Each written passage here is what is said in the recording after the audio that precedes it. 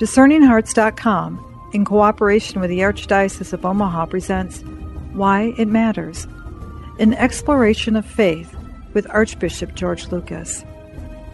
Pope Francis, in his encyclical letter, Lumen Fidei, the Light of Faith, said that faith's past, the act of Jesus' love which brought new life to the world, comes down to us through the memory of others, witnesses, and is kept alive in that one remembering subject, which is the Church. The Church is a mother who teaches us to speak the language of faith. In that spirit, this series of conversations with Archbishop Lucas brings the many aspects of the Catholic faith and why it matters, not only to the individual, but also to families, communities, and the world at large. Why It Matters, an exploration of faith with Archbishop George Lucas. I'm your host, Chris McGregor.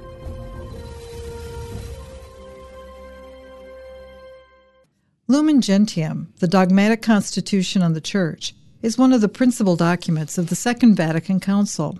This dogmatic constitution was promulgated by Pope Paul VI on the 21st of November, 1964, following approval by the assembled bishops by a vote of 2,151 to 5. As is customary with significant Roman Catholic Church documents, it is known by its incipit, Lumen Gentium, Latin for Light of the Nations. The 8 chapters of the document can be paired thematically. Chapters 1 and 2 treat the Church's nature and historical existence. Chapters 3 and 4 treat different roles in the Church. Chapters 5 and 6 treat holiness and religious life, while chapters 7 and 8 discuss the saints and Mary. The Dogmatic Constitution on the Church, Lumen Gentium. 1. Christ is the light of nations.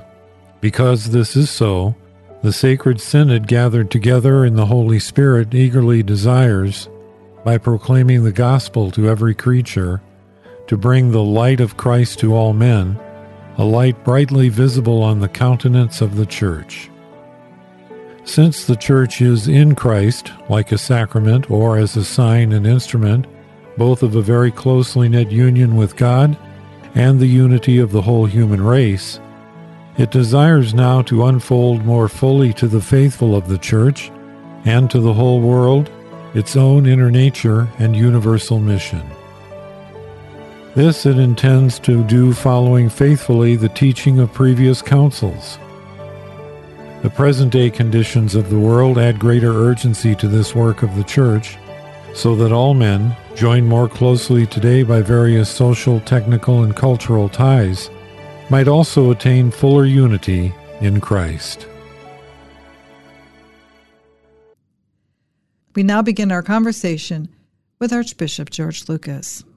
Welcome, Archbishop Lucas. Thank you, Chris. Good to be with you as always. I am so grateful that you are able to carve out of your busy day time to talk about the Second Vatican Council.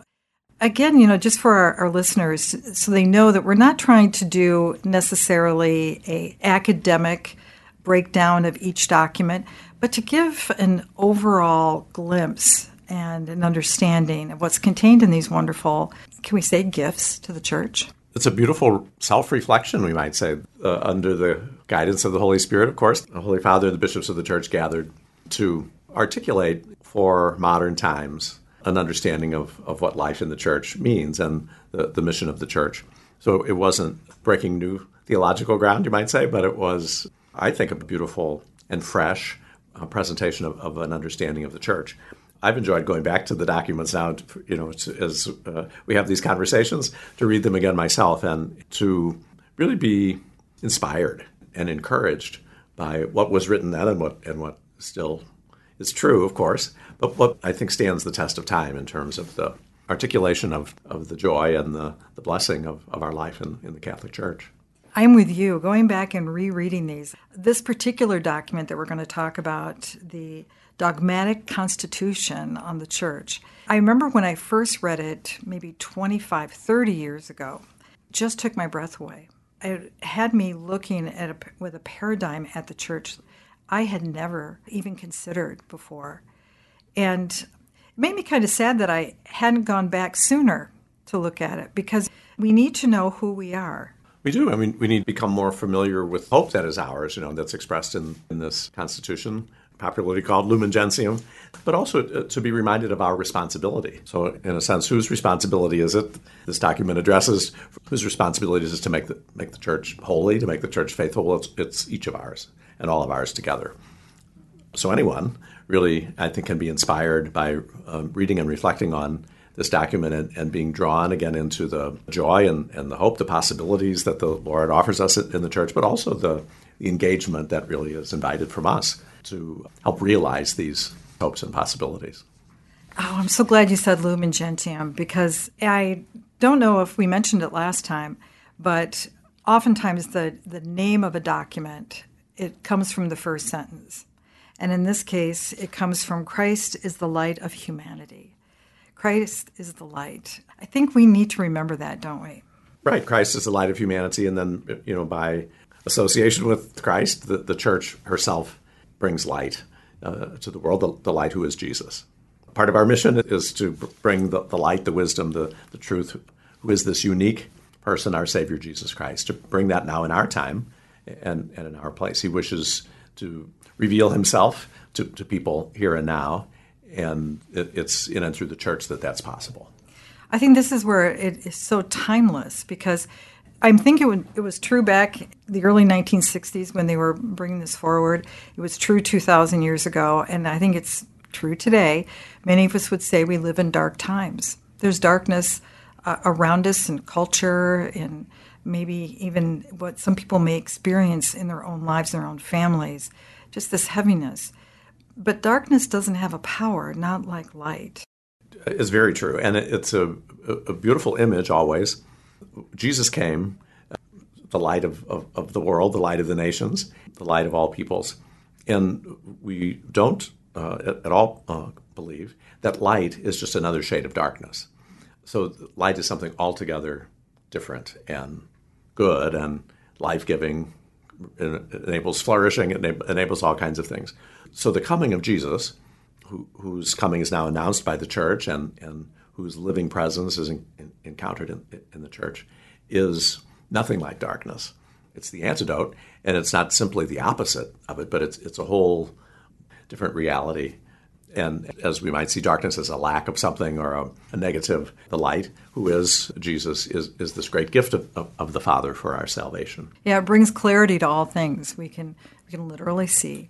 I think it was Pope John Paul II, you can correct me if I'm wrong, but he would describe that light-darkness motif, that you can go into a room essentially and it can be dark, but then you flip on the switch, you bring light in and it fills it. You can't flip a switch up to bring darkness in. All you can do is remove the light. But I think of when Jesus was casting out demons and he was accused of being just another agent of the devil, as if what he was doing was just something else, just like the forces of darkness. Of course, says very clearly that's not true, and we understand that it's not true, that he's just not one force among many. He is the risen Son of God, the author of life. And so his coming into the world, back to this document, the church's role in announcing the coming of Jesus and then making a meeting with him, enabling that to be possible for us now. Again, not just a remembrance of him or thinking about him. The mission, the purpose of the church, and it's the gift beyond all gifts. In our previous conversation on the Constitution and the Sacred Liturgy, we talked a lot about mystery, the mystery contained within the sacraments, the graces, the sacramental light. And here we are, once again, the Church Fathers brings us into the mystery of the church. It's not about a mystery, is it? Like a Jessica Fletcher, there's been a crime, we got to solve it. It's a different kind of mystery, isn't it? Right. It's not as though God is playing games. When we talk about mystery in our faith, it is God's trying to hide things from us, and maybe we'll be able to find them or figure them out. Maybe we won't. It's bigger than we can comprehend, more powerful than anything we could put together or conjure up. And so it's something with which we must become acquainted, and then into which we are drawn and can more and more comprehend. We can't comprehend the whole thing, but it's not beyond our understanding totally. Otherwise, we're just baffled. And that's not God's desire, that we be baffled or confused or that the truth be hidden from us. The truth which is beyond us in its reality, the truth, again, who is Jesus, we encounter it in a personal way and in a way that will be meaningful for us in our life together in the church. From what I understand of the history of the council, when this particular working document, the one that came in originally for conversation, discussion amongst the council fathers, or can we see even debate, they really grappled with it, and that the document that was originally presented ended up taking on a completely different type of nature. Wasn't it because of how they were trying to not necessarily broaden, but shine a greater light on the nature of the church? It's very clear that we're not to settle for sort of a mechanistic understanding of the church. We sometimes talk about the institutional church. It's not a bad term. You might understand what we're talking about. The unfolding of the mystery of Christ throughout history and now very really and personally in our time is the nature of and the experience of life in the church. So it's presented that way, and there are dynamic verbs and very powerful images that are used to help us really comprehend the church as a living organism, I guess. We might call it. That's even not the best word, but we understand, already rooted in Scripture, that the church is the living body of Christ. It has the beautiful characteristics of someone who's alive. It's the body of Jesus. But our experience in the life of the church is meant to be a dynamic one, not that we just simply find our spot and fill it. As I said earlier, so much is offered to us of the mystery of salvation here and now, and then also much is asked of us, nothing beyond that we're capable of doing. And what we invest in the life of the church all comes back to us many times over. It's all for our good. It helps us unfold as the people we have been created to be. Yeah, it's so clear. It just as they begin that, the mystery of the church, that there's no mystery in a building, even one as big as St. Peter's. There's no mystery in those type of trappings or anything. There's something so much bigger, so much more. And it's sad when a lot of times when we refer to the church, we don't see that brighter light. Somehow we reduce it down to something so much smaller. It's a deficiency of language, that we just, in English, we use the church, the word, for the building, and we use it for the living church. They're not unrelated. It's interesting that when a new church building is dedicated, all of the language in the prayer for blessing and scriptures and everything talk to us about the living church. And the living stones, the living church gathers in the church building, for example. So it's not a bad thing at all, but it's not. What the building isn't the church of Jesus Christ. At the same time, the Council Fathers want us to understand that the church is not a mechanism. Again, we sometimes in common language hear about, well, the church does this or the church demands that, or as if there were this machine or something, that was grinding through history and having a sort of an impersonal effect on people or crushing people or something. So that's not true either. So it's not a machine. It's not a building. The various images that are used in the document, the people of God, a pilgrim people, it's alive. And it has all the characteristics and experiences of a group of sinners called together in Jesus Christ, being redeemed by Him. It's very much meant to be, and I hope we experience it this way, very much a dynamic experience of life together with Jesus as our head. We'll return to Why It Matters, an exploration of faith with Archbishop George Lucas in just a moment.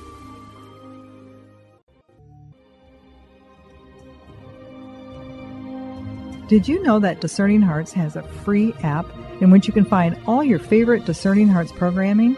Father Timothy Gallagher, Dr. Anthony Lillis, Deacon James Keating, Mike Aquilina, Dr. Matthew Bunson, and so many more are found on the Discerning Hearts free app.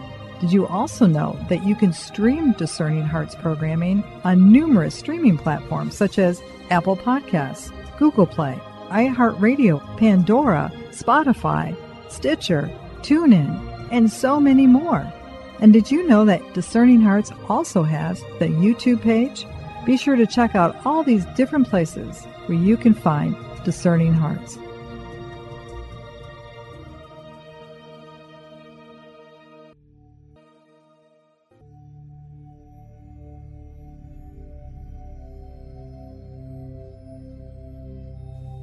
The Creed.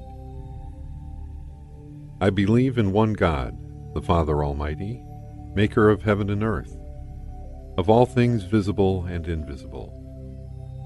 I believe in one Lord Jesus Christ, the only begotten Son of God, born of the Father before all ages. God from God, light from light, true God from true God, begotten, not made, consubstantial with the Father. Through him all things were made. For us men and for our salvation he came down from heaven, and by the Holy Spirit was incarnate of the Virgin Mary, and became man.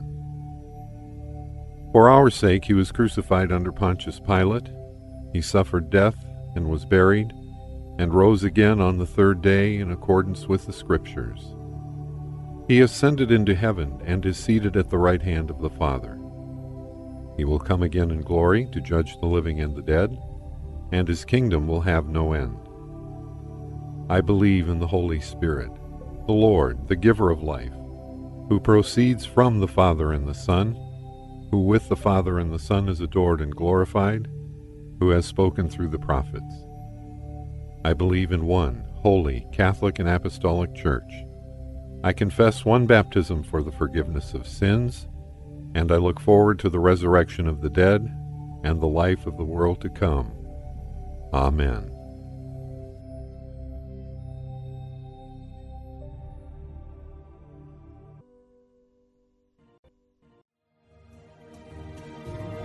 Hello, my name is Deacon Omar Gutierrez, and I want to ask you to support Discerning Hearts in a special way. We, Chris McGregor, the board, and I all know that not everyone listening can help financially. We know we have listeners from all parts of the world, and we have made a commitment since the beginning to make the truths shared through Discerning Hearts totally free. So while you may not be able to contribute financially, what you can do is certainly pray, but also give us positive reviews on whatever platform you use to listen to us. If it's iTunes, Android, Stitcher, or Spotify, however it is that you get these podcasts, or if you're on YouTube and you like our videos, please give us a good rating and write a review. The more good ratings and reviews we get, the higher our profile, and the more listeners will discover us, listeners who may have the means to contribute in the future. Please consider rating us and writing a positive review today.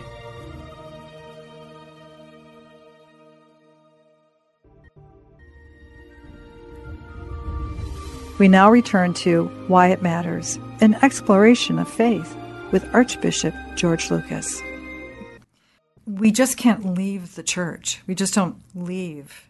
It's a part of us, and we are a part of it. I mean, it's all, or him, as we might say.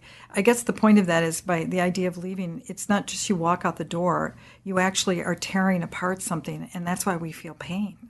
That's why it hurts. When the church hurts or somebody pulls away from it, there's a suffering that happens within that mysterious body. The intention of Jesus, and it's the reality, is there's one church. And so if there's a split in the church, as we have experienced in the past, or when one or other of us feels alienated or decides we're going to pick up and leave and not participate, that is wrenching personally and for the body of Christ. It's in so much detail in this document. The church has integrity, and so there's a way in. Jesus never gives up on us, and he doesn't withdraw his claim on us. We can absent ourselves from the life of the church, from the benefits of life in the church, the sacraments, for example, by a deliberate decision, by repeated behavior. The church is not a building, but it's not nothing. So we don't define membership ourselves, each of us, and we don't just say, well, I'm in the church, I never can get out. But I think, again, more the Council Fathers call us to understand when we are initiated into the church, what is it that we begin to experience and what's the benefit we begin to have? How do we do our part to help it be the church that Jesus has designed it and desires it to be? One of the terms that I remember having this conversation with my mother-in-law, and a devout Catholic, was a convert, but a very devout Catholic after her marriage. But she remembers hearing the term people of God. That just kind of took her back because she had never thought of the church in those type of terms. For her, it was very much like a pyramid. There's on the top, here are those people, and then the rest of us. But in the people of God, there's this great clan, in essence, we're all part of this body. And that took her back. I think 50 years later, we've heard it, but we didn't realize what a paradigm shift that was for many people. And still, I would say, the document Lumen Gentium talks about the hierarchy and talks about various roles in the church. So everybody's not identical in terms of role and responsibility. But everyone is part, and they use the term, the people of God, hearkening back to the Old Covenant, when God claimed a people for himself and designated that as the way that he would reveal himself very clearly and personally to the world, to this people first, but then through them to show his care for all of creation, but especially for the people that he had created in his own image. There's a new covenant in the blood of Jesus Christ, but it's not life in the new covenant. It's not unfamiliar to what life was in the old covenant, especially in some of these concepts, which now are much fuller and mean salvation for us in a real and richer way. Again, we're not just part of a crowd. It's not the same thing as going into a stadium and finding your seat and sitting in it, or being a voter on election day, or you have your registration and you do your duty. All those things are, all good. But God has, in Jesus Christ, has designated this people and claimed us as his own in Jesus. And so we have a status, if you want to call it that, through baptism. We're incorporated into this body of Jesus, but again, rightly called God's people. So other expressions, a holy nation, chosen people, a rich biblical understanding of what it means to be part of this group, which we don't constitute ourselves, but God himself has constituted. So again, very just to play on that term a little bit, we say in the United States, we set this operation up ourselves. We have a constitution that people came together and states voted on it and approved it. But that's not how the church is set up. It's God claiming us through the blood of his Son. We're so used to democracy, we think, well, if I can't vote or set it up, it's not as good as it should be, but it's actually the opposite. It's a lot better. Our status in the people of God is a much richer experience in our city or our country because our status is given to us by God. So it's guaranteed. It has eternal value. Yeah, the way you phrased that, he claims us. It's not something that we can do. It's not something that we merit. It's not like as though I want to join this particular club, and so I make the decision to do that. It's what comes first. He's claimed us first, hasn't he? Yes, right. And we learn of that claim in the invitation of Jesus, which often comes to us from other people, sometimes from our parents, sometimes from others, who invite us to get to know Jesus, who reveals himself in the church in a complete way. Then we may, with the help of grace, decide that, I don't like the darkness where I have been living, and I don't like the hopelessness, and I don't like the dead end that my life seems to be. I don't want to be dead forever. I know that's not God's plan, and that's not my desire. As we begin to learn God's plan, I want to live, and I want to have the life that Jesus provides. And so he says, come to me, and so we can do that in the church, a definite choice, a step on our part to come to the Lord, to step out of darkness into light. But it's only after the Lord himself has claimed us, died for us, and then called us very personally. Well, yeah, when I was baptized and became a Catholic when I was 19, I remember I lived in an area of the country that is very heavily evangelical. And I love those people very much. But I remember the shock for many of them when I made the choice to really pursue that longing to become a Catholic. They would say to me, but you can still have a personal relationship. Don't you want to have a personal relationship with Christ? As I got older, I began to realize I couldn't have a more personal relationship with Jesus Christ like I do in the Catholic Church, primarily because of the sacramental experience that I have, but then in every other aspect of grace and virtue. That's the fullness of communion, isn't it? It is, and I think it's if I could imagine, some of what the Council Fathers were hoping to achieve, to open up for us a less mechanistic understanding of the sacraments and of our life in the church. And I don't mean to bash anybody from a previous time, but to help us experience and enjoy what might have been lost practically, not lost in terms of reality or the church's understanding, opportunity for a personal relationship with Jesus, and then a personal relationship with him, and then a more personal relationship and more personal responsibility to the other members of his body, which again just helps us sense the dynamism of the church. What your evangelical friends were imagining was, again, not to criticize them, but imagining kind of a caricature of the church where you couldn't really meet Jesus. Well, that's, as you read Lumen Gentium, we think, well, how would you ever think something like that, that you would become part of something that Jesus wasn't at the center of. And that's why it has been important to restate it and to state it in a more dynamic way that has more personal and experiential language. It's not new teaching. At that particular time in history, and I think even now still, we just lost some of the richness of our understanding. The church wasn't as attractive as it really is, as the Lord designed it to be, when there's a fuller understanding and appreciation of the dynamic relationship with the Lord and then among the members. There's a section in Lumen Gentium, it's in the section, chapter 2, the people of God, where it reminds us of a common priesthood.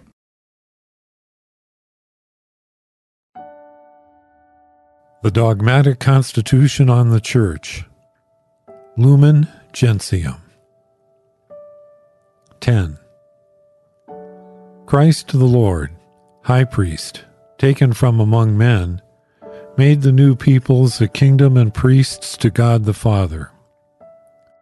The baptized by regeneration and the anointing of the Holy Spirit are consecrated as a spiritual house and a holy priesthood, in order that through all those works which are those of the Christian man, they may offer spiritual sacrifices and proclaim the power of him who has called them out of darkness into his marvelous light.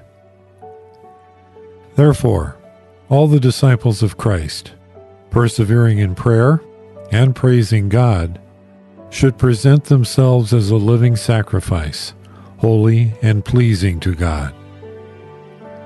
Everywhere on earth they must bear witness to Christ and to give an answer to those who seek an account of that hope of eternal life which is in them.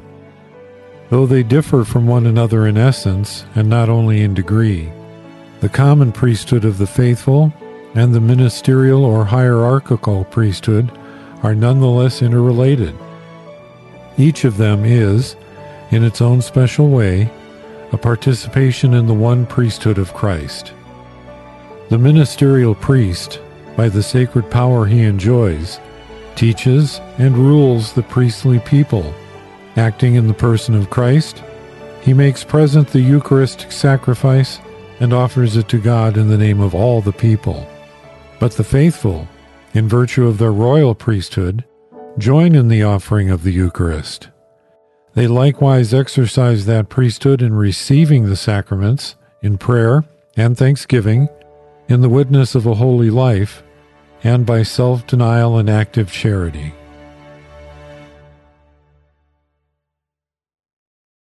That is verbiage that is kind of what I share in a priesthood, but yet I'm a mom. I'm a wife. How can I share in the priesthood?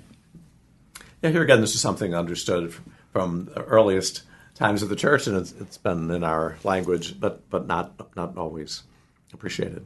We have one high priest, our Savior Jesus Christ, and his sacrifice on Calvary and the power of his resurrection is the mystery into which we are drawn in the liturgy, but really in our life together in the church. But as we're incorporated into his living body through initiation into the church, we're all incorporated in the truth of Jesus, and again, in different ways. And the document is clear about that there is a ministerial priesthood and an ordained priesthood that shares more fully in the priesthood of Jesus, particularly as it involves the offering of the Mass, the celebration of the sacraments, standing configured to Jesus at the head of the worshiping community as our parish priests do. Back to what we said earlier, what this document emphasizes in a variety of ways is that we all have a responsibility and a privilege of participating in the mystery of Jesus in a variety of ways. So to offer sacrifices in our own lives in union with the sacrifice of Jesus, to mediate the goodness of Jesus to others. We don't do that in some diminished way, but that's a very powerful again, privilege and opportunity for every member of the body of Christ. And the world really depends on it. The church depends on it. It depends on it in a different way than we depend on the Eucharist, for example. But as we'll talk about in other ways, as the lay faithful are sent out into the world to take their rightful place, we go as sharers in the priesthood of Jesus Christ.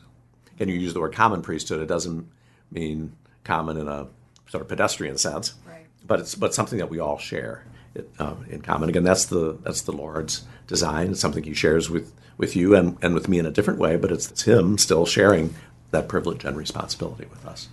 We'll continue our conversation with Archbishop Lucas on the dogmatic constitution on the Church in our next episode.